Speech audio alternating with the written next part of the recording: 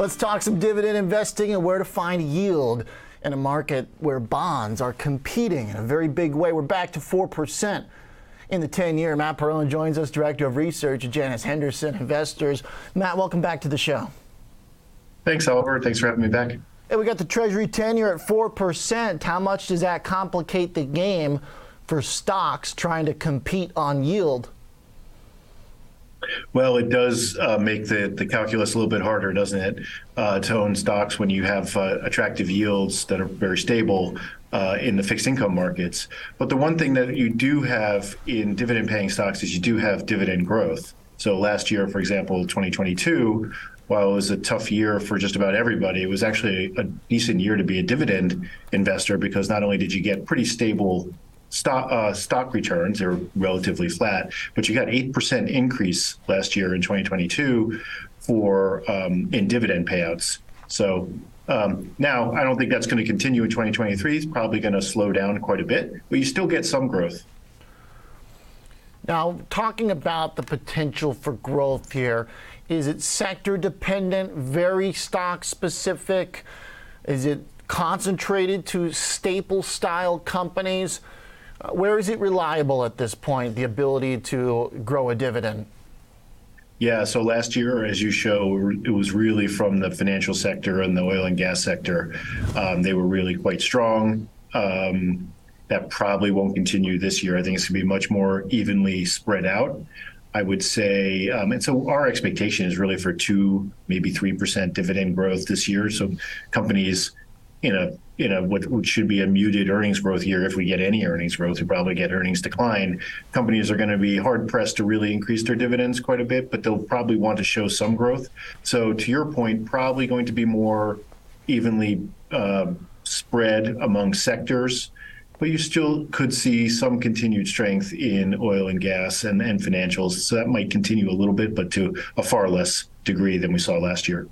How much did that sector in particular take up of the dividend payout? Is there, I mean, can you kind of look at it in aggregate and say, all right, there was X amount of dollars or a percent of the dividend payout ratio or whatever metric you use? How much of that was dominated by energy last year? Yeah, so if you look at our report, it has all those details. You can get it on the Janus Henderson website. Okay. It has all the details in terms of dollars and all the breakouts you want. But I think the headline there is from a growth perspective, dividend growth perspective, I think it was about a quarter oil and gas and a quarter financials. So they really were, those two sectors were dominant. Everything else was a smaller contributor. The majority of companies still were able to maintain or raise their dividend if they had one. So apart from like real extreme examples like Intel, there are very few cuts happening at this juncture. That's right. We haven't seen very many cuts, and that's because earnings were quite strong last year. I mean, the markets were weak because there was valuation compression, but earnings were quite strong. And so as a result, it was a good time, as I mentioned earlier, a good time to be a dividend investor because you did see those strong earnings get passed through to capital return programs, including buybacks and dividends. Okay. So you're expecting the growth to slow a little bit here this year, but there's still to be growth. What determines if growth disappoints and if disappointment in growth starts to work the other way to cuts? What does history tell us? Do we assume there is growth as long as we don't have a deep economic decline?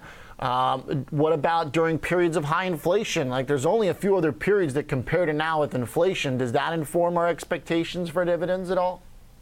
Yeah, no, I think you're right. I think that's there are many different factors coming into the calculus for dividend payments. So I would say, in general, companies want to show increase in their dividends year on year, right? So there's this desire to show some, even if it's modest, right? So if earnings are down, companies will still try to increase their dividends a little bit just to show that commitment to their investor base. And what we saw in other times of stress is that in the U.S. in particular, the managements will cut their stock buyback programs first. So that's going to be the lever they cut first. So Oliver, to your point, if earnings are weak this year, which we expect them to be probably negative, they'll probably cut the buybacks and show some modest increase in dividends. In terms of your question about inflation actually is good for dividend-paying stocks because earnings are nominal in their in nominal dollars, and so when you see an increase in earnings, you'll pass that through to dividends. So that's not necessarily a negative. Now, the attractiveness of the dividends might be a different story, but you should see if we have inflation that passes through the earnings, you should see that come through in dividends as well. Okay. All right. So the buyback would get cut first, and right. Then the dividend eventually if things really get rough. A nice framework for us to work off. Thanks for the update to your guys' analysis, Matt. Appreciate it. Thank you, Oliver. You got it, Matt Perrone, Director of Research at Janus Henderson Investors.